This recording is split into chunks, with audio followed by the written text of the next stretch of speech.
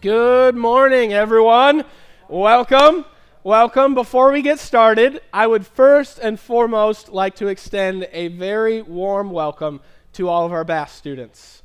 Welcome. Welcome. We are excited that you're here. We love you. We love your country. I had the opportunity of visiting Bass Country 2 or 3 years ago now, and it's amazing. It's beautiful. Your food is beautiful. I hope that you enjoy your time as much as I did in your country, that you enjoy being here in the States with us. If you're not sure where Basque Country is, it's there. That is Spain and France to the north. It's a little pocket of a bunch of beautiful people that we love and we're super glad to have with us. So welcome to the Bass students, and also welcome to anyone else who is new and visiting with us. We're glad you're here. Again, we often say we're not a perfect church, but we love and serve a perfect Savior, and that makes all the difference. And it is this perfect God, this perfect Savior, that I would like to speak with you about this morning. Last week, Caleb kicked us off in a new series we're calling None Greater, Magnifying God Most High. And simply put, we're spending the summer basically putting a magnifying glass over who the Bible declares the God of heaven to be. Now, I don't know if you're like me or not in this, but human beings, and myself included, we have a nasty habit of sort of jumping to conclusions, right? Without first getting all of the facts or doing all of our own research. I don't know if anybody's guilty of this. I'm going to make a confession here this morning, and I'm imagining that a lot of you are kind of in the same boat as me, right?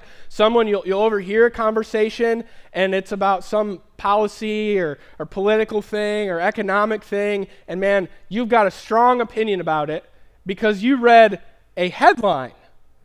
You didn't actually take the time to open the article and read what was in it. You just read a headline, and boy, you're fired up, and you got your opinion, and you're clear, right? See, a lot of times we jump to conclusions based on headlines and hearsay when we don't really know that much about what we're talking about. And again, I've done it. Am I the only one that does this? Come on, come on, that's not true. Greg and Joy, you're full of it. We both know it. Everyone knows it, right? We all do this.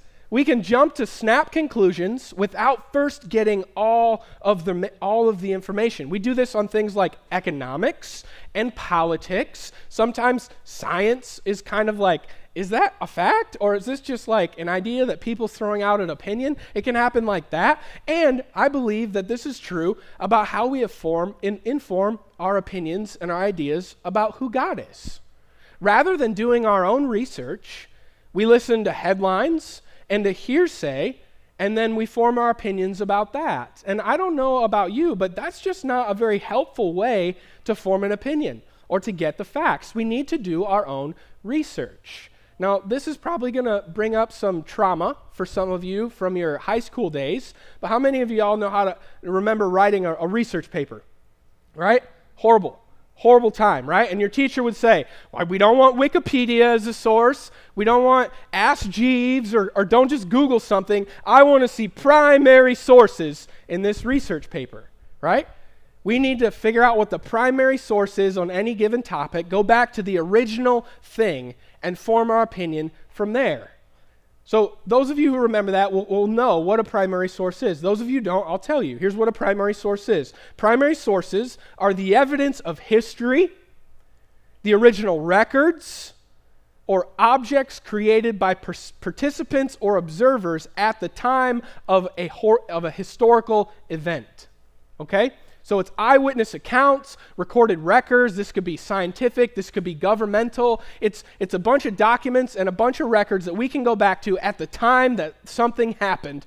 And we can go back as a historian, and we can use that to interpret and analyze what happened in the past fairly accurately. Okay? Now, the Bible, I believe, is a primary source. It's a group of books from different writers, some of whom were eyewitnesses, some of them are records from government. It's original records from different people recording God's interaction throughout the history of humanity. And if we allow and say that the Bible is a primary source that documents God's working in history, then it seems to reason that rather than taking someone else's word, whether it be a headline or hearsay from our culture, rather than taking someone else's word about who God is, we could go to the Scriptures, to the Bible as a primary source and hear directly from the horse's mouth, so to speak, who God claimed himself to be and showed himself to be throughout history. And so, as we work through our series this summer, I want you to know this. I'm not concerned with who you think God is. I don't want to talk about that. I don't want to talk about who I think God is. I want to go to the primary source of the Bible, and I want to ask, who does Jesus say God is? You see, Jesus claimed to be God. If I claim to be God, you're going to assume one of two things about me. That I'm either a liar and a horrible person who tells lies, or I'm crazy and I need to be put into an asylum, right? Jesus claimed to be God. That means he can't be just a good teacher, like people say. He's a liar, or he's a lunatic. He's crazy. He's off his rocker. He was claiming to be God. Or there's a third choice. He actually was who he claimed to be. And that's what I believe. And so I don't want to ask, who do you think God is? I don't want to ask, who do I think God is? I want to ask the man who claimed to be God, who died and rose 3 days from death later. I want to ask that guy, who do you know God to be? And I want to spend the whole summer learning to know the God that Jesus knows. Okay? So that's what we're going to do. That's where we're going. And this morning we're going to deal with one of the hardest and most popular questions that come to us when we talk about who God is. And the question is this: is God good? Is God good? When you and I look out at the whole world and we hear screaming babies because they're suffering for some reason, right? Or we see evil and bad stuff happen, we say, man, if God's all powerful and he's not doing stuff about all this craziness and the war in Ukraine and disease and cancer, if God's all powerful, then surely he must not be good because he's not doing anything about it. Is God good?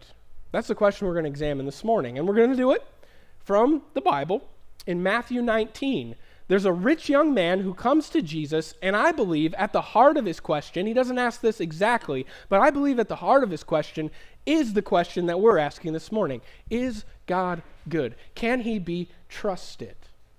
Here's the interaction. Matthew 19, be on the screen, you can follow along.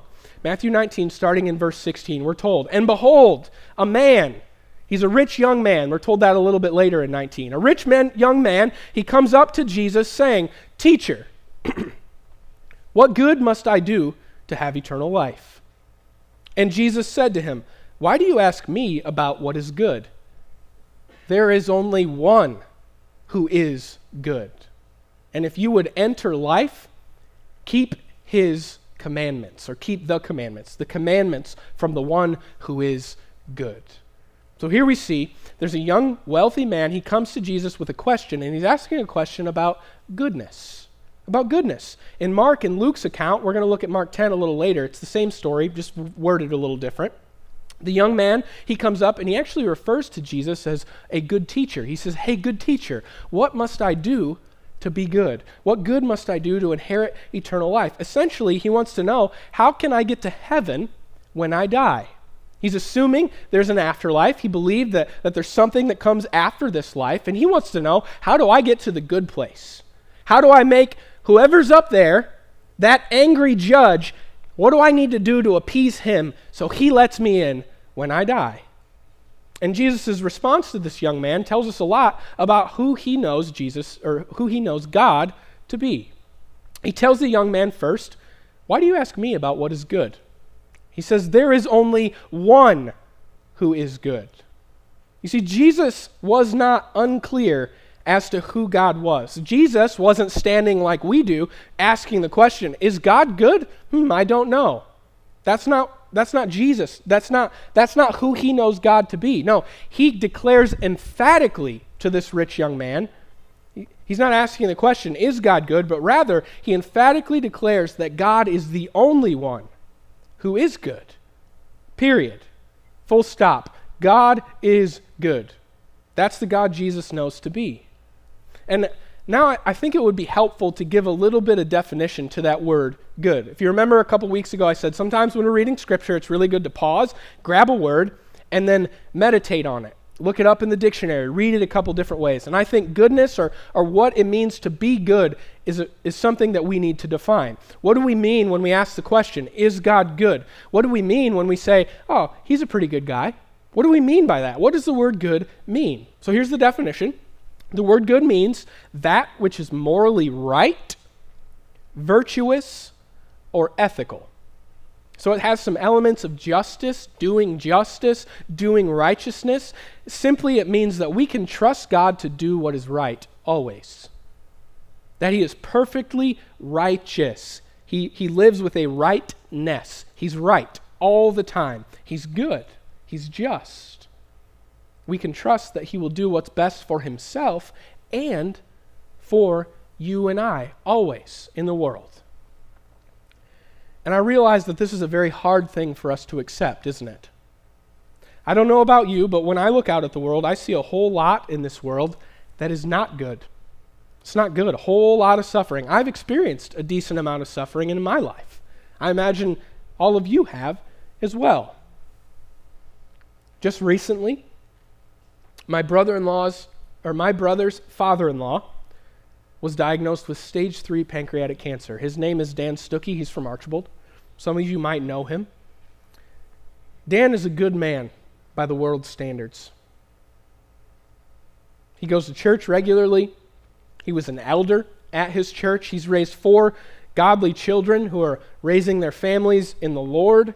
Over the years, he's built quite a business for himself in the metal fabrication industry. He's built a great business. He's ran it with integrity. His business has provided a lot of good, a lot of benefit to society because he repairs things, he welds things, he fixes things so that people can use those tools to build and make things and deliver groceries on trucks and all of that stuff. He's done a lot of good that way, but he's also used the profits from that business to do good as well in the community. And not only that, Dan loves Jesus. Dan has made it his life mission to tell others about the love of Jesus. He's tried to do good to everyone that's come across him. If he were here this morning, his face would be red right now because he's humble too. I didn't ask him if I could share this because I knew he would say no. It's like, I don't care, I'm using it. He's a good guy. He's a good guy by the world's standards. And now, in his late 50s, he gets diagnosed with cancer. Folks, it makes me want to ask the question of God, Lord, how is this good? If you could allow this to happen to someone who is so good, how could you possibly be good?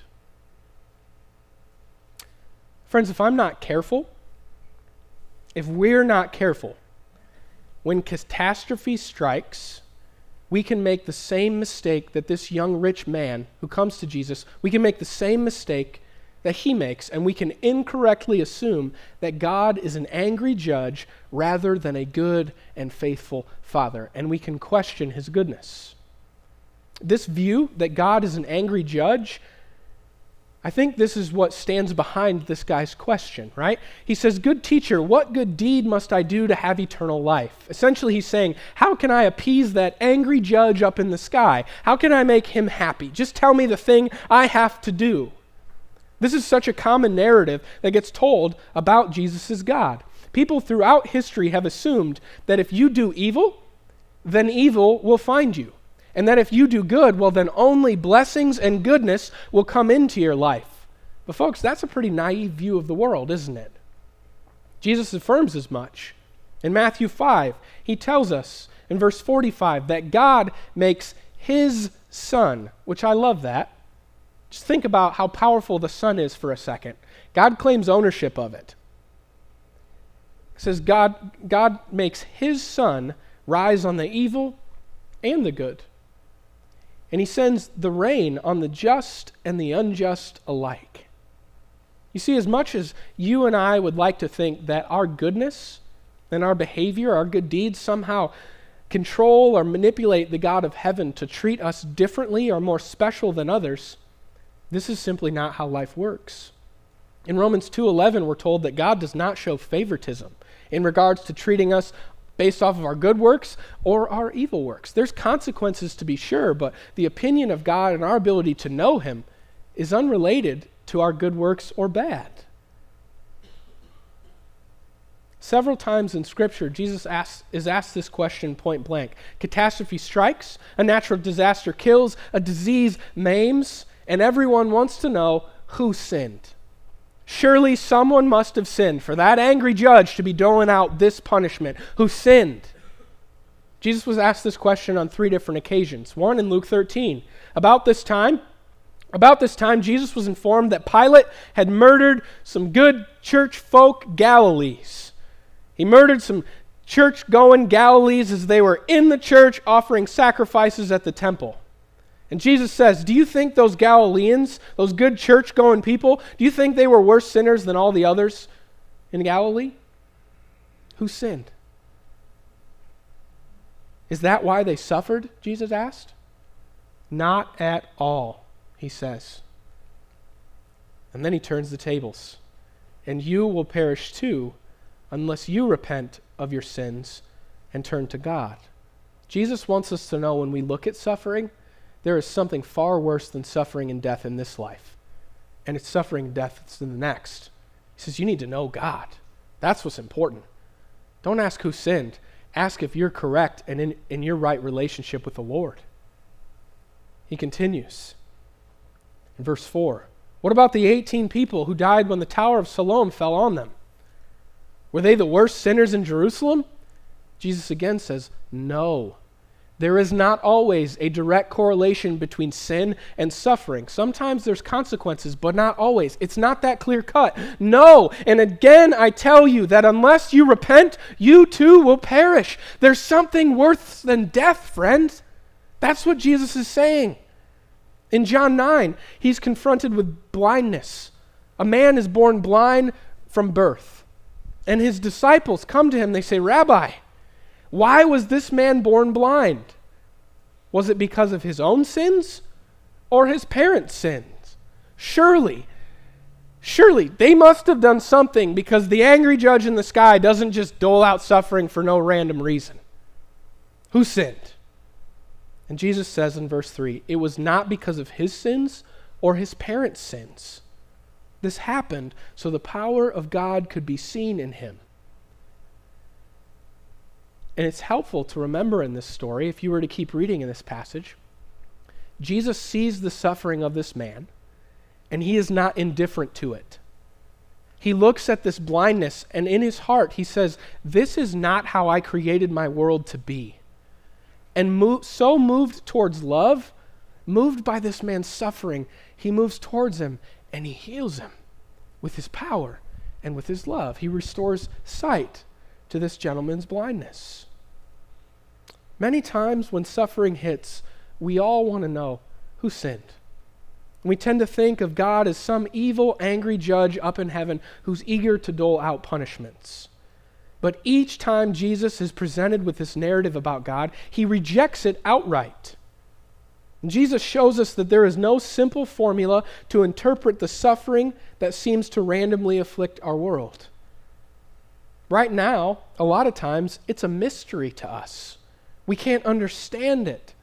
Along with that, Jesus never promised that we wouldn't suffer. In fact, he tells us to prepare for it.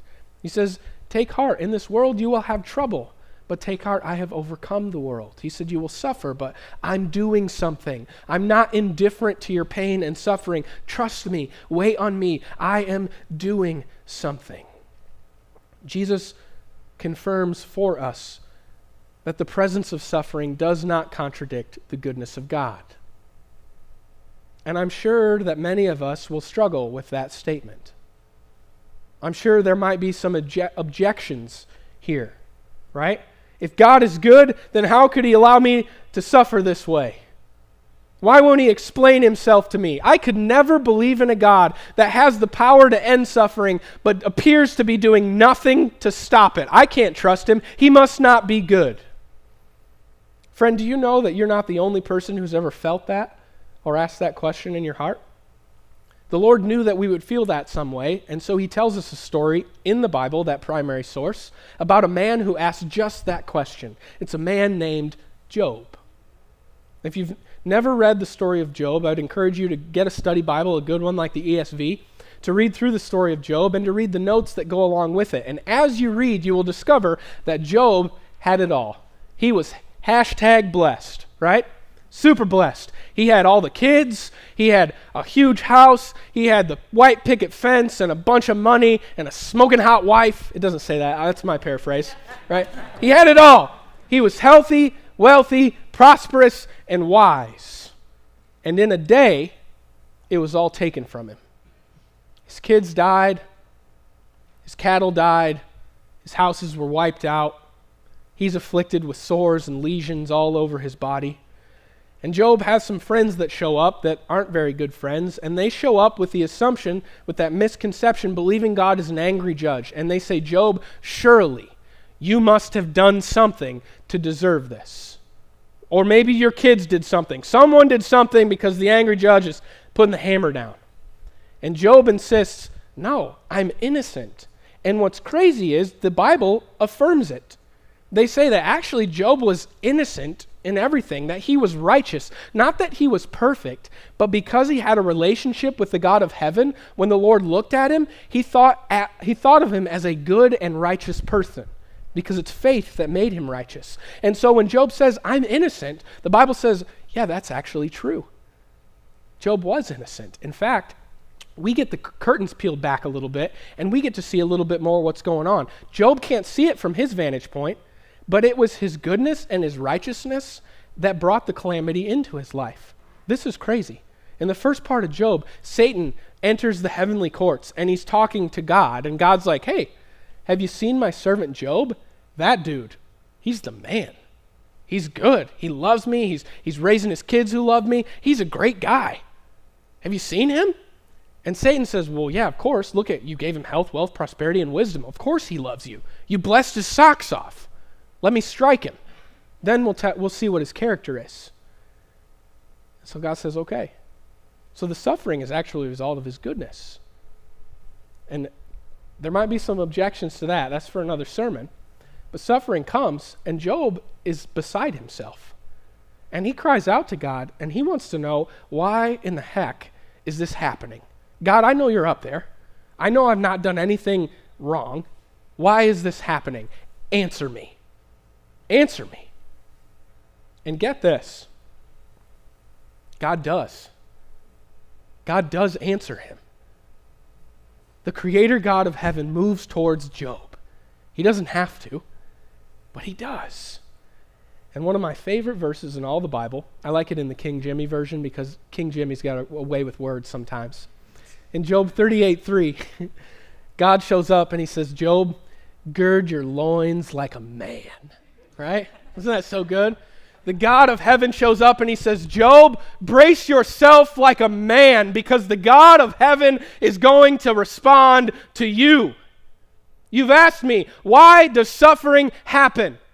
Here I am. Let me explain myself. And do you know what the God of Job says? He says, Job, do you know where I store the lightning? Have you seen the storehouses where I keep the hail? Do you take care of the lioness and feed its cubs? Have you tamed a dragon? Do you have it on a leash? Do the critters of the ground serve you? Does the wind blow at your command? Where were you when I stretched out the sky? When I measured it? When I told the land to stop and the ocean to start? Where were you when I said to those proud waves, this far you will come and no farther? Church, have you ever been to the ocean? I had the opportunity to surf once. It wasn't big waves according to the Hawaiians, but for the Ohio boys, like these were monsters, okay? So I get out there, they were like 6 or 12 feet, and I try to ride one or two, and then I try and get on the big one. It's like curling over, it's like an 8-footer, and that thing sent me. And it pushed me down under the water. And I was swimming and I couldn't get back up. it put the fear of the ocean and the fear of the waves into me. It tumble-dried me like a piece of clothing in my dryer. The Lord of heaven shows up to Job, and he says, Job, when you speak to the waves, do they stop? Do they stop? For over 100 verses, God declares his majesty and power and goodness to Job in a form of these questions. Where were you, Job? Have you created the earth? Where were you when I set the stars in the sky? Do you know when goats give birth? I do. I keep track of all of them. Do you give strength to the horses? Were you the one that decided to put a flowing mane on their necks? The point is this. Job does not have the understanding, wisdom, or vantage point to comprehend all that God sees and weighs. Job is in no position to question God's goodness in what he allows and does because Job has no clue about how everything in this world works together. Loved ones, I want you to hear this. You cannot always understand the ways of God. His ways are beyond you. But just because you can't make sense of this world sometimes does not mean that God is not good. He is good. He is good. He is good. And do you know how I know that? Because he meets with Job. Because he comes and he speaks with one of his creatures, an ant. He doesn't need to, but he comes because he loves and he is good. And he doesn't give Job the answer that he wants. He doesn't tell him why. He simply gives him his presence. And for Job, the presence of God is enough. It's comfort. He says, Lord, I spoke of things I didn't understand. I still don't get why I'm suffering, but now that you're here, I'm going to be okay. Now that the God who speaks to waves and makes them stop is here, now that I know he'll move towards me, I'm going to be okay. I'm going to be okay.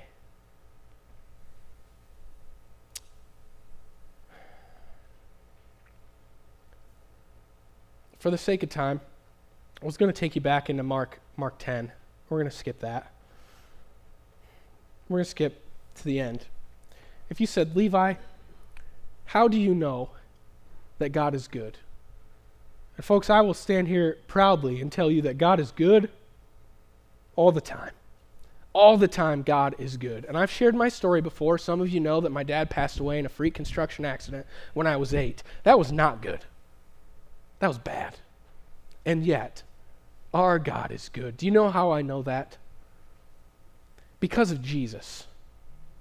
We could talk about science and archaeology, and I could build a case for the Bible and all of that stuff, and I will happily do that. But if you put me to the wall and you said, how do you know that God is good? I will simply point you to the cross and to Jesus Christ, and I will tell you, that is how I know that God is good.